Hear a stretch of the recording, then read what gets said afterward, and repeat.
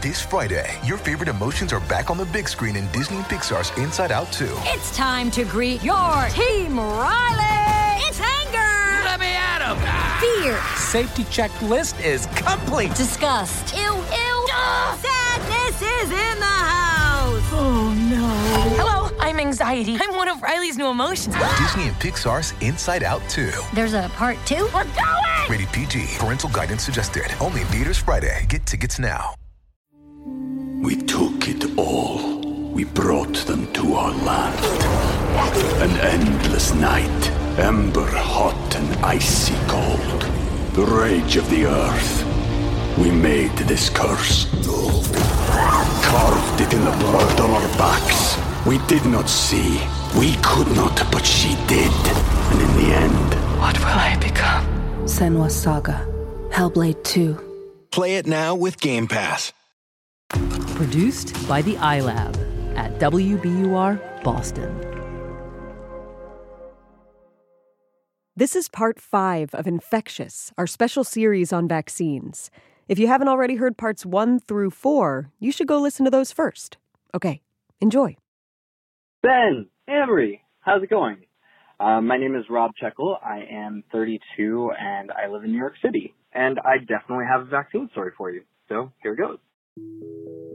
Hi, Endless Thread. My name's Claire Kaiser, and I was just listening to your podcast. Hi, my name's Dan Orleman from Cleveland, Ohio. Michaela Harris, and I'm from South Central Virginia. Hey, my name is Giovanni. I'm from Atlanta, Georgia. Karen Morton. I'm from Thousand Oaks, California. And we have a daughter-in-law and son who have not inoculated their children. We are totally against what they have done. My name's Phil Curtis. We're up in Minneapolis. And you're hitting a vein right with our family right now. My name is Betsy Larrabee. I live in Boulder, Colorado. I'm actually part of the non-vaccinating community. Steve Slater from Maui, Hawaii.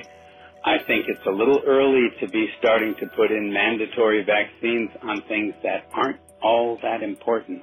I think that this measles outbreak, trace it back to whoever spread it around or started it. They're criminals. They have endangered other people's lives. That's it. Have a good day.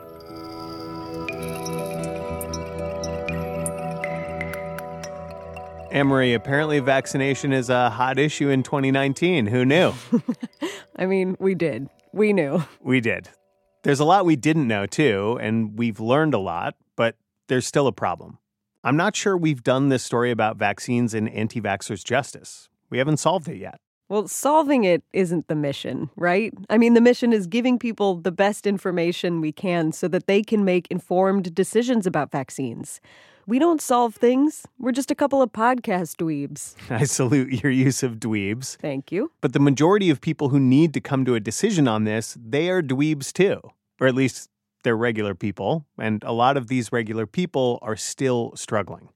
Like Merritt Dembski from Illinois. My wife is much more not wanting to deal with vaccines at all. I have hesitancies, but it's always difficult dealing with the vaccine stuff, because anytime someone says any problem or a concern or a side effect of vaccines, it's like, oh, no, that could never happen, even though there's so much, like other medicines can have side effects. Merritt says he and his wife did actually vaccinate their daughter, in spite of their concerns, but that those concerns were never addressed. And so they have these nagging questions. And so it seems like there would have to be some people that have adverse reactions, not that vaccines as a whole are evil or anything like that. And it's just frustrating that it feels like anything that gives a concern is automatically wrong, and anyone that expresses concern is automatically scary and dangerous. And so it's tough to have that discussion. So there have been times where the podcast touched on people that had a child who seemed to have an adverse reaction, but then it's never actually dealt with. So let's deal with it. Merritt does have a fair point. All right, we have one more shot. One more shot. Oh, get it? Yeah, one more shot to wrap this baby up, to address Merritt's concerns and learn how to have this discussion. And we really need to do it in the right way, because this whole debate is part of a pattern that is pervasive in our modern lives. The vaccine debate is a perfect example of everything that feels wrong about right now. Like so many other current debates, there's a line in the sand on vaccines, and both sides are backing away from that line. The debate is polarized. There is no room for a middle. And Amory, I think I'm in the middle. What do you mean by a middle? Okay, here's what I'm talking about. So I vaccinated my kids because to me, vaccination represents the best scientific knowledge we have right now. In 10, 20, 50, 100 years, some of the things we know about vaccines could change.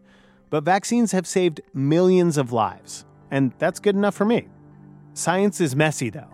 It's work that is never truly finished.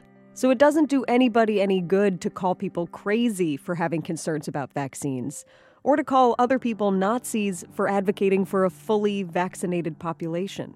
And also, if you tell me that protecting the greater good means my kid is going to be a casualty, sorry, I'm going to say, screw you.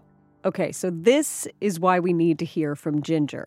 Ginger, the person we've put in every single one of our episodes and then removed. Because she didn't quite fit in right.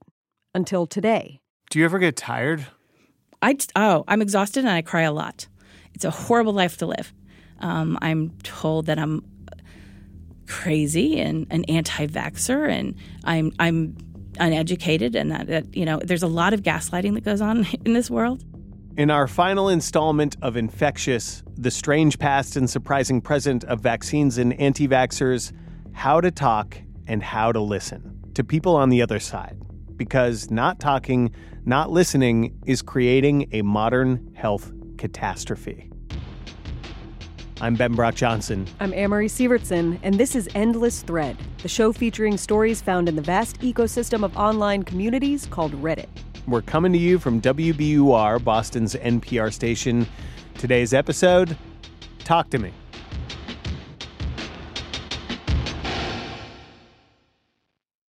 While we've tried in our series to give a fair view of the issues involving vaccines and vaccine resistance, we should say again that the overwhelming majority of scientists and the people who live in parts of the world where vaccines are readily available, they choose vaccines. But as we've said, there are more and more people who are going the other way. They have different reasons and different backgrounds. And it was in looking for some of these people that we found Ginger Taylor. Ginger was hesitant to talk to us. She doesn't trust the media. But a few months back, she agreed. Ginger is a known voice in the vaccine-hesitant world. And at the time, she was serving as the director of the Maine Coalition for Vaccine Choice. It's a group of parents who have gotten together just to try to preserve our rights to make our own medical decisions for us and for our children. Ginger's involvement in the effort against vaccine mandates has personal roots. She has two sons. The first son, who's 18 now, had a pretty healthy childhood. Her second son, Chandler, didn't. Soon after he was born, Ginger says Chandler experienced a neurological regression. What does that mean? Sure, he lost eye contact, and he stopped responding to us, and he would respond to loud shouting or music that he liked on the other side of the house, but not to respond to his name anymore. Chandler was diagnosed with autism. And Ginger draws a straight line from this really noticeable change in his behavior back to this. You're saying that you believe he was hurt from a vaccine. Can you say more about that? Sure. He had two serious reactions. One at 3 weeks old. He was born about a month early. From which vaccine? The hepatitis B vaccine. Okay. It resulted in 3 months of crying and fevers and constipation for him that lasted 2 years. When Chandler was getting vaccinated, Ginger says she remembered a news story she'd seen years before about how vaccines had, at one point, had mercury in them. So she asked Chandler's pediatrician about it. I thought I was doing my due diligence, and I said, I want to make sure that there's no mercury in these vaccines that I'm giving him. I was scolded by my doctor and told, we do not make those anymore. We do not give those anymore. And I apologized to him. I'm so sorry. I didn't mean to be offensive. I just wanted to make sure that this wasn't one of the ones they were talking about on the news. And he left the room and had his nurse come in and give a full dose mercury hepatitis B vaccine to my baby on a heart-lung monitor.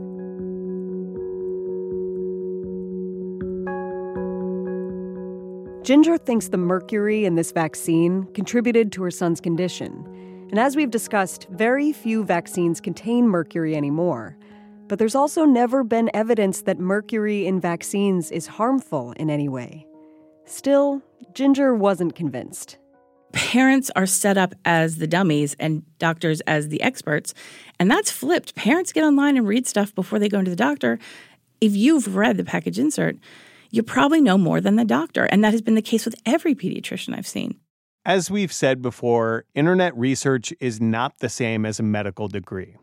But it's also true that what Ginger describes as her concerns falling on deaf or at least unsympathetic ears at the doctor's office is a real issue in the system. We actually heard from an immunologist who thinks about this type of thing a lot. Globally, we kind of suck at explaining science to people that don't understand science. And a lot of times it's really hard for scientists to kind of simplify the way they talk. And that's something that we all need to get better at. So back to Ginger, whose concerns weren't addressed, and then a bad thing happened. Ever since then, she's been drinking from an endless fountain of online information about vaccines. Ginger is armed to the teeth with that information. And that's when I was like, oh, wait a minute, I have a master's degree. I know how to read research. This theory was out there for 55 years before Andrew Wakefield ever published. I think it was only 5 years the HPV vaccine had been used in Japan before that we can look at a package insert and says encephalopathy on it. And we can hear the government. This is the voice of a mother who has made up her mind. And you know what? It's pretty hard to argue with a parent who's been through the ringer. How do you feel about climate change?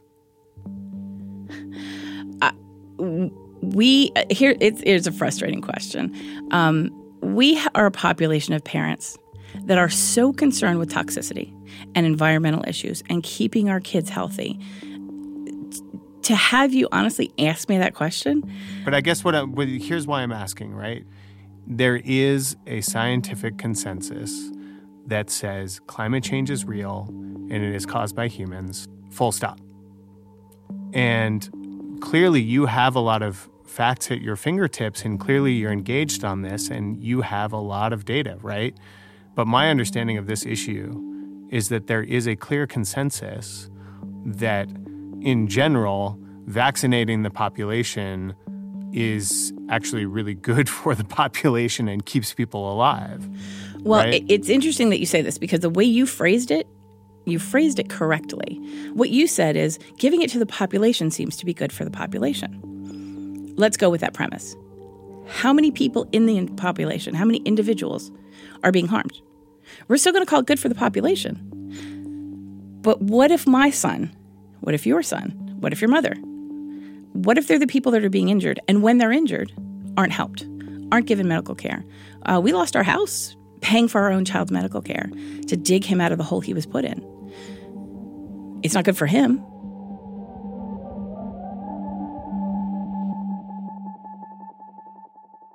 This is why it's been hard for us to talk about Ginger. Someone who, by the way, believes in climate change, but doesn't believe vaccines are safe. Ginger's not a science denier across the board. It's just that in this instance, her personal experience is taking precedence. She has this deep wound, but she might be wrong about how she got it. We've said many times in this series that despite more than 100 studies on the subject, there's no proven link between vaccines and autism. Still, Ginger's point here brings us to an uncomfortable truth, that vaccines are safe and effective for the vast majority of people, but not all people. So what happens if you're one of those people who does have a bad reaction to a vaccine?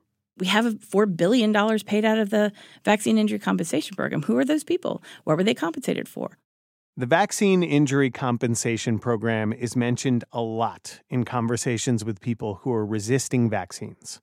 It's a federal program that started in 1986, and that figure Ginger cited is true. It has paid out at least $4 billion to families who claim to have been harmed by vaccines. And those claims were reviewed because they met the requirements of something called the Vaccine Injury Compensation Table, which basically says if you had this particular reaction after receiving this particular vaccine within this particular window of time, your claim might qualify for compensation.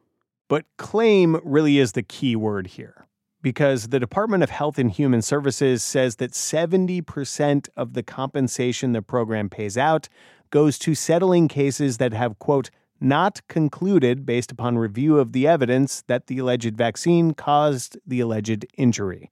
70%. So why were they paid out? Because while it's really hard to prove that an injury or a change in behavior was caused specifically by a vaccine, it's also hard to say definitively that it wasn't. So the thinking is, if the leading government health organizations are going to encourage the population to vaccinate, they also need to deal with the consequences. Something you won't find in the vaccine injury compensation table is any mention of autism. But Ginger says her son Chandler fits the description of something else on the table: pertussis vaccine-induced encephalopathy. She didn't receive compensation through the program, though, because she didn't know about the program, and there's a statute of limitations. So she says her family just had to move on. And now Ginger's focusing her efforts on other families. My concern is for the two of you. Do you have kids? Are you going to have babies? Do you really trust these people? I know that they're not trustworthy. Pay attention to what's really going on. Read the literature and then ask them questions and see how quickly their claims fall apart. Ginger says she wants to have a real debate with the mainstream medical community. And part of the reason why she's so frustrated is because she feels like that community is dodging the debate. You're not allowing yourself to be challenged at all. You can challenge me all day long. We want to have the fight. They're running from the fight. We reached out to the CDC for this series. We were going back and forth. We thought they were going to talk to us, and then they opted not to. No real explanation. They just took a pass. The person they suggested we reach out to instead, spoiler, we already had, was Dr. Paul Offit, head of the Vaccine Education Center. And something he told us might give a hint as to why the CDC wouldn't talk. He said, it certainly is a cultural controversy, and for that reason, I think it needs to be confronted as a cultural controversy, but it's not a scientific controversy. So it may be that the CDC and Offit are saying, we're not running from the fight. The fight's over. We won the fight with science. But we are in the middle of a measles outbreak caused in large part by anti-vaccine messaging. So clearly the fight is not over. And right now, the pro-science crowd seems to be losing the culture fight, which means that the conversation is not over. So how the hell do we have the conversation? When we come back, someone who's ready to have the conversation. Someone who has a surprising story about vaccines. I'm the exception, so I can't say I have any special insight into why it was me or other people. There were other people in the intensive care unit who did not come out of it. So I think I'm going to put that one down to luck. Be right back.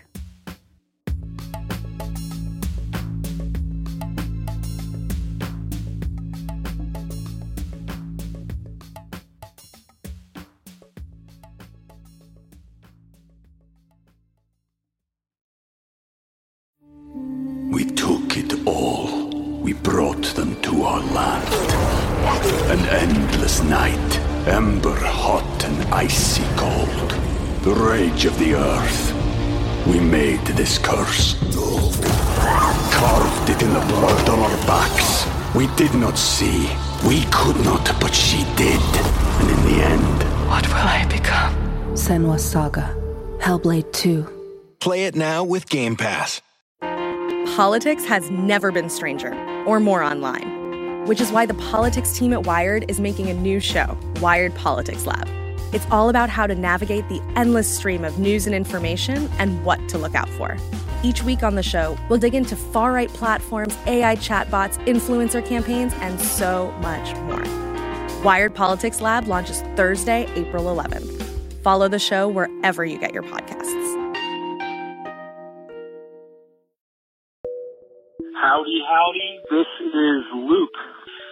You know, the word crisis is getting thrown around on the podcast a little bit, and I don't know if it's a crisis, right? Because if I get the measles vaccine and somebody doesn't get a measles vaccine, aren't I fine? Hi, my name's Lisa, and I'm from Queens, New York, and it's kind of weird how timely your podcast is.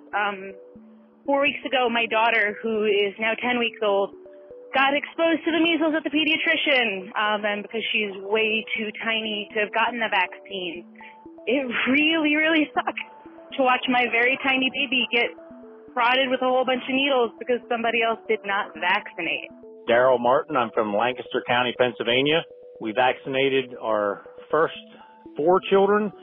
Our 4th child got a really high fever, and we decided to back off and not do the mandatory. We do some vaccinations, but we waited till our children were a little bit older. Hi, my name's Jenny from Maryland, and a lot of my rage at anti-vaxxers comes from them spreading misinformation about autism, which my son has. And honestly, I would take autism over measles any day because my son is fantastic. It doesn't do anything good for the neurodivergent community for folks to be fear-mongering. Clearly, we have oodles of voicemails about vaccines, and Reddit has oodles of posts about vaccines. Back in January, a Redditor posted to the subreddit Vax Happened about his wife falling for, quote, anti-vax nonsense. He was looking for advice, which he got in spades. A bunch of people also commented with their personal stories. One of those people was Ian McCall. On Reddit, I have no imagination, so my handle is Macaulay. Kind of just my name made up. He said he'd be willing to tell this other Redditor's wife his story in order to try to change her mind. They never got back to Ian, but we did. And his story starts way back at the beginning, a.k.a. his birth. The year is 1972, location Sheffield, England. I was not the smallest baby the world's ever seen. I was pretty healthy, and I have a photo from 1 week before it happened, and I just looked like your perfect, happy baby picture that most people would take and put up on the wall somewhere. All of that changed when Ian was almost 1 year old, when he was finally old enough to get the polio vaccine. By this point in the early 70s, the polio vaccine had already been hugely successful. Before the vaccine, the UK had seen 8,000 new cases a year. In the 70s, the rate of annual polio cases had slowed to just a handful. The polio vaccine most people get today is actually different than the one Ian received. Today, the vaccine is injected, but Ian, he ate the vaccine in the form of a sweet treat. They give you a sugar cube. There's supposed to be 3 doses of it spread over, I think, 2 or 3 visits back. So I had that when I was about 10 months old, something like that. And I threw up the first dosage, being a baby and having no manners whatsoever. Vaccine rejected. Take that, Doc. Not to be deterred, Ian's doctor gave him another sugar cube with the vaccine, because he assumed Ian had just puked it all up the first time. But the doctor was wrong. Baby Ian had not puked it all up, so he basically got a double dose of the vaccine. Which is why the other difference between the polio vaccine Ian took and the one most commonly used today matters.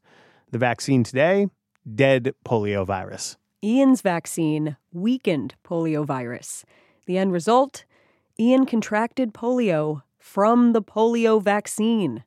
How sure are you that the polio you contracted was from the vaccine that you took? Very sure, because the chief medical officer of Sheffield, because I was quite an unusual case, obviously, then came over and explained what had happened. So we had an explanation for it, otherwise would never have found out. We did some digging on this, and it turns out this is actually a known side effect of the oral polio vaccine, the one Ian took. It's called vaccine-associated paralytic polio, or VAP, and it is very rare. 1 in 2.7 million doses rare, according to the World Health Organization. But, the 1 in 2.7 million exists, and it was me that time. As a baby, Ian spent the next 8 or 9 months in a rehabilitation unit, fully paralyzed. Doctors had to give Ian a tracheotomy. They cut his windpipe open because he couldn't even breathe on his own. But then, amazingly, he started to recover, which is surprising. But incredibly, Ian's story got even more rare. He made a full recovery. No ill effects at all. So this is not common. I recovered completely. I am completely okay. So it's very lucky. Why did you recover completely? I suspect, but I don't know, it's because of the age. I can't say I have any special insight into why it was me or other people. There were other people in the intensive care unit who did not come out of it. So I think I'm going to put that one down to luck. Have you tried your luck recently? I think I did a fair amount of luck early on. So, do you buy any lottery tickets? I buy lots of lottery tickets, and I'm still here. Ian's story is unique. Not only was his vaccine dose the 1 in 2.7 million doses that induces polio, he also made a full recovery, and he's one of the last people in the UK to ever get polio in any form. That puts me in the last 70 to 75 people. I think it's the last 73 is the actual number of people ever to have full paralysis polio, and not much past that for people who've ever had any form of polio. This is all ancient history now. Ian's 47, works in finance, high-speed trading.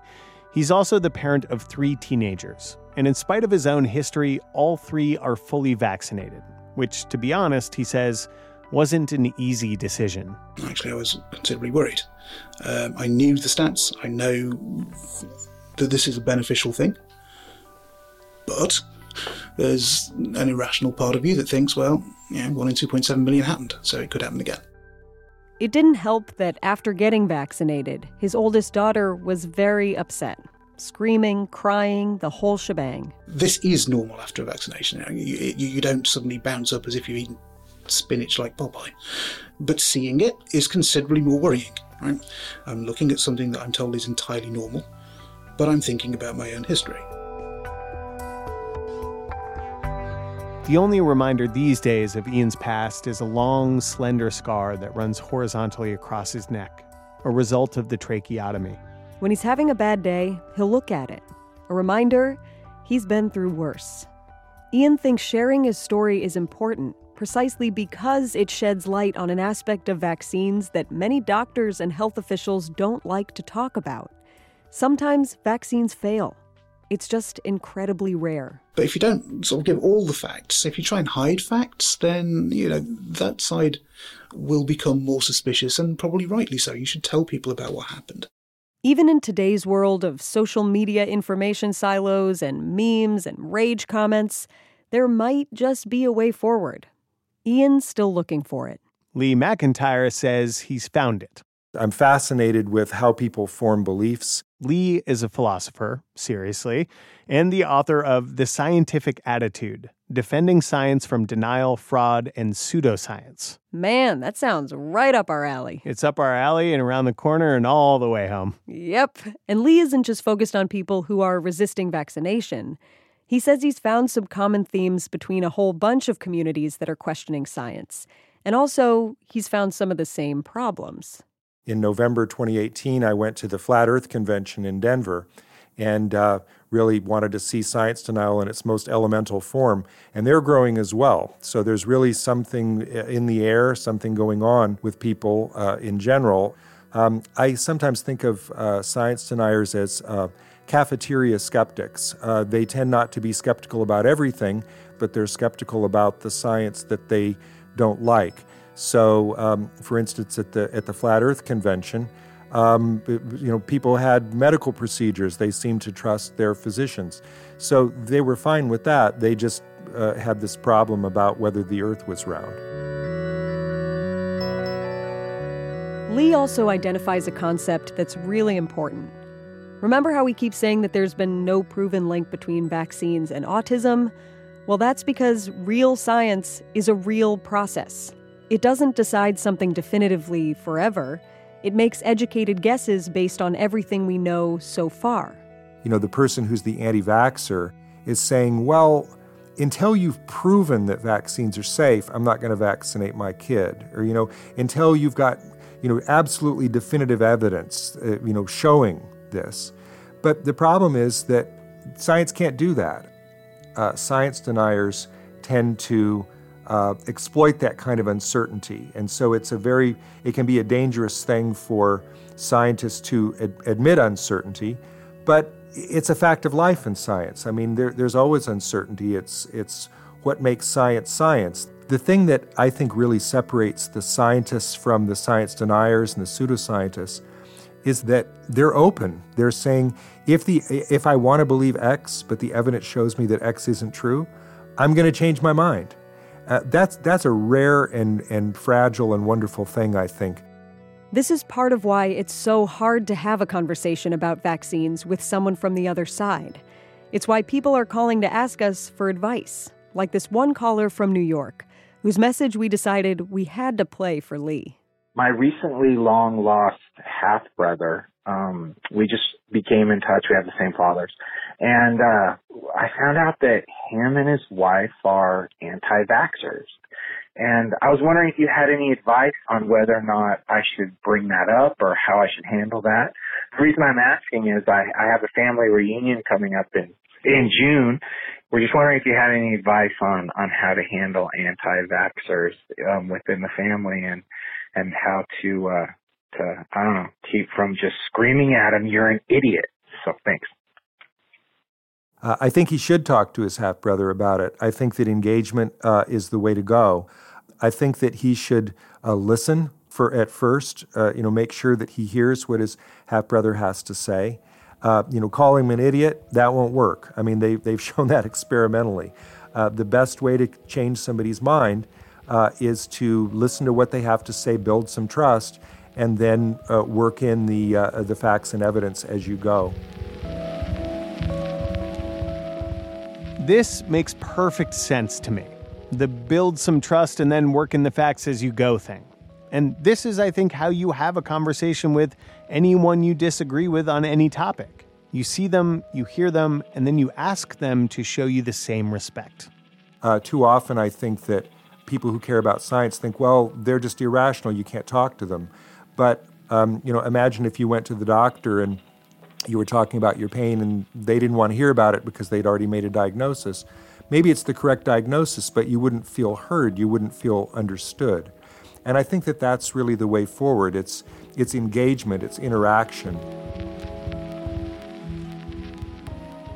If you look at what happened in Clark County, Washington, which is kind of a hot spot for anti-vax and for measles outbreak, as the crisis got worse, the public health officials started to hold workshops, sometimes even talking to people one-on-one. We promise we did not pay Lee to say this. He just brought up the place where we had done our reporting. And this is the part we haven't actually talked about in our series yet. Ben, you saw this effort in Clark County firsthand. I did. I saw something like it. When producer Josh and I went to Washington State and Oregon to report, we met a woman named Nadine Gartner. Her house was up high in the hills of a very nice Portland neighborhood. Nadine, also very nice. Do you guys want any water, coffee, anything, tea? I'm good. Yeah? Thank you. Yeah, I'm all set. Sure? Yeah, okay. Thank you. A few years ago, Nadine started her parent journey having a lot in common with the vaccine-resistant community we found in the region. Highly educated, new mom with new time and interest to invest in learning about issues that might impact her baby. I was pregnant with my first child and had no thoughts about immunizations other than I figured we would, follow what the doctor tells us.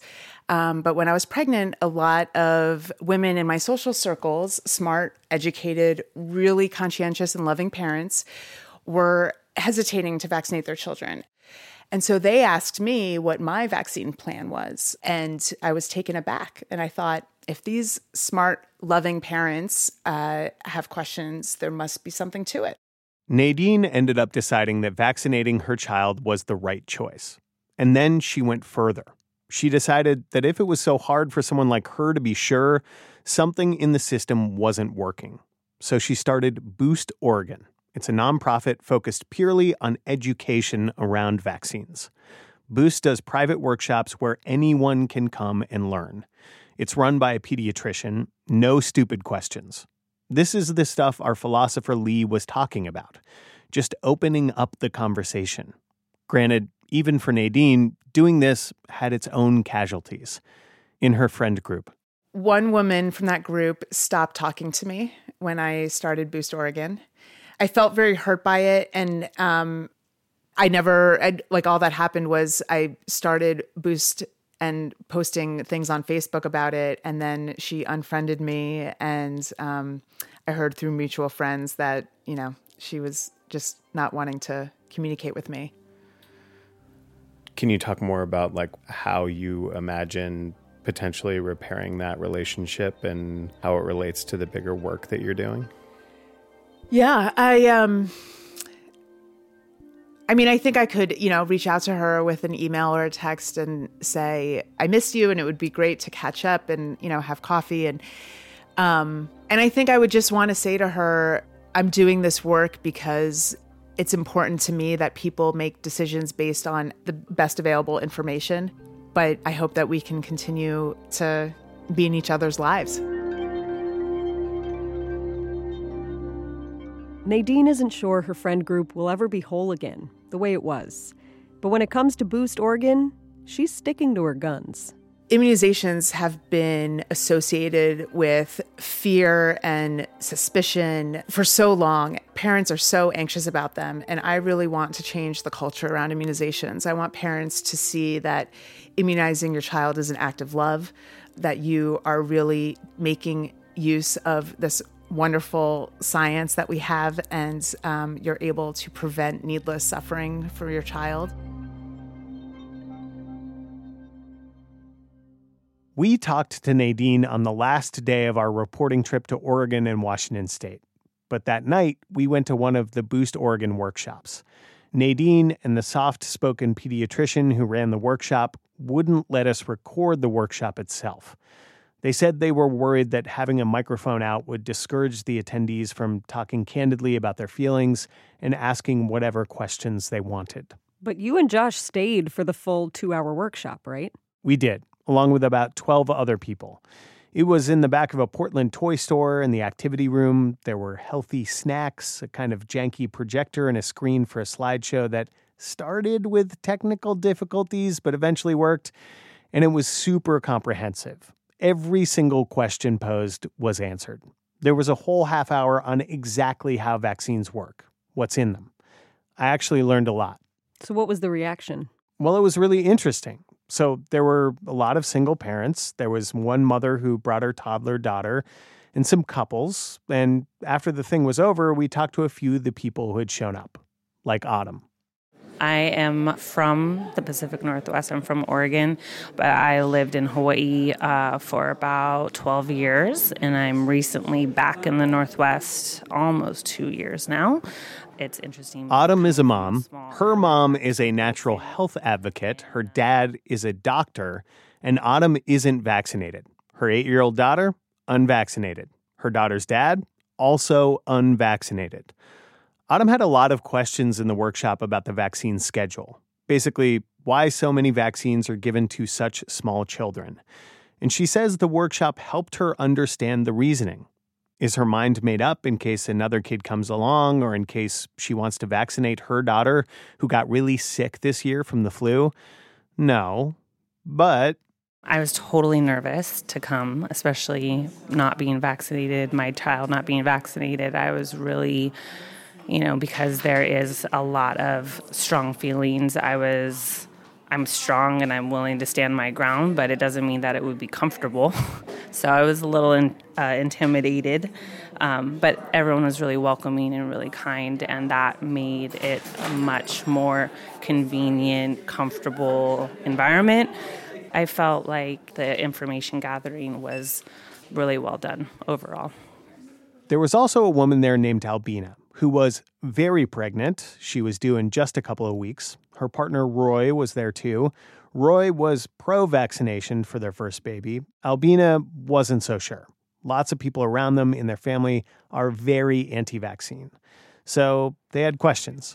In the workshop, you talked about some of the scarier conspiracies that you that you heard. You want me to mention them? Yeah. Well, one of them was that apparently some vaccines have particles or part of aborted fetuses. Uh-huh. And so I just saw a post on it on Facebook. And it was just kind of crazy, I'm like, there's aborted fetuses in these vaccines and I'm going to put it in my child. What is this? Just a lot of things like that you hear and you don't know what to believe. I guess. So this is why I decided I need to take a class or something, listen to some professional and get my questions answered. How do you feel? Much better. I feel like my questions are answered. So I definitely have way more confidence and peace, and I know that it's going to be good for our son. So do you think it's fair to say that you made this decision tonight, that you For are going to sure. vaccinate your son? Yeah, during the workshop. Yeah.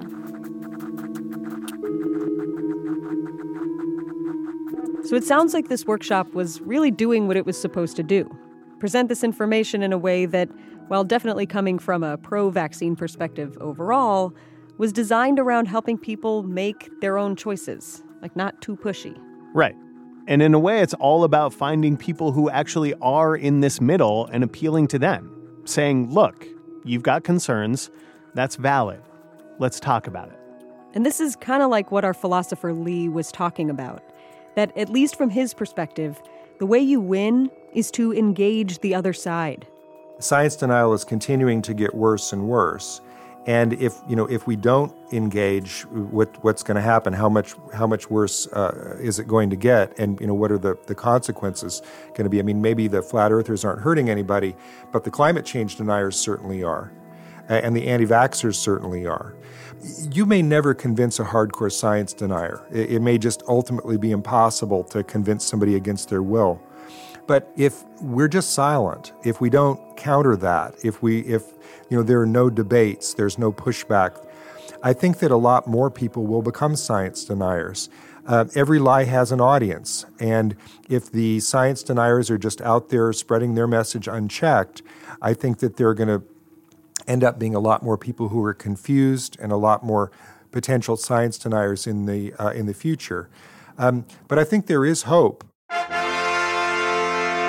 Woo! Are we ending this bad boy on hope, Ben? I mean, can we? From the beginning, reporting this series has felt like a no-win situation. It has. Just one more example of how it feels like we value political and cultural dogma over open and honest dialogue and science.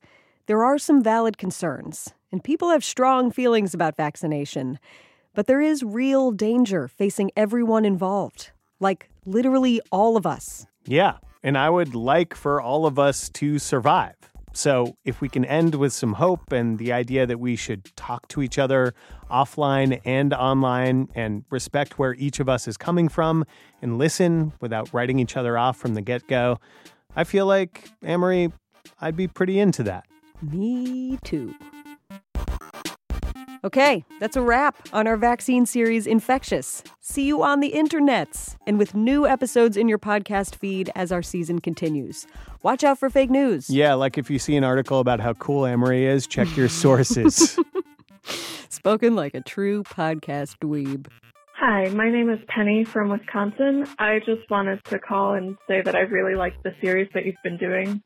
Speaking as someone who, due to a childhood illness, never got fully vaccinated, nor could I for measles specifically, it makes me pretty scared that the herd I rely on for my herd immunity is becoming less and less vaccinated.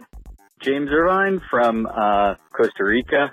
I think that all these people that choose not to vaccinate, if they just had gotten out into the world and had seen, what yellow fever can do to you, they would really change their minds. I think exposure would be a good thing for them.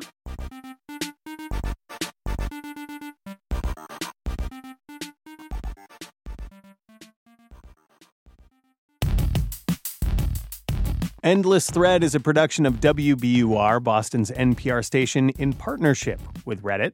Josh Swartz is our producer, who thought the vaccine workshop he attended was an example of humans being bros. Iris Adler is our executive producer, and she thinks people would get through to each other better if they would just focus less on clever comebacks. Mix and sound design by Paul Vikas, who's so excited for our next episode, he keeps chanting, "We want plates!" Michael Pope is our advisor at Reddit, and he thinks people should make medical decisions based on more than just fan theories. Our intern is Magdiela Mata. On Reddit, we are endless_thread. If you want to contribute art for an upcoming episode or give us a juicy story tip so we can tell it like we did today, hit us up there.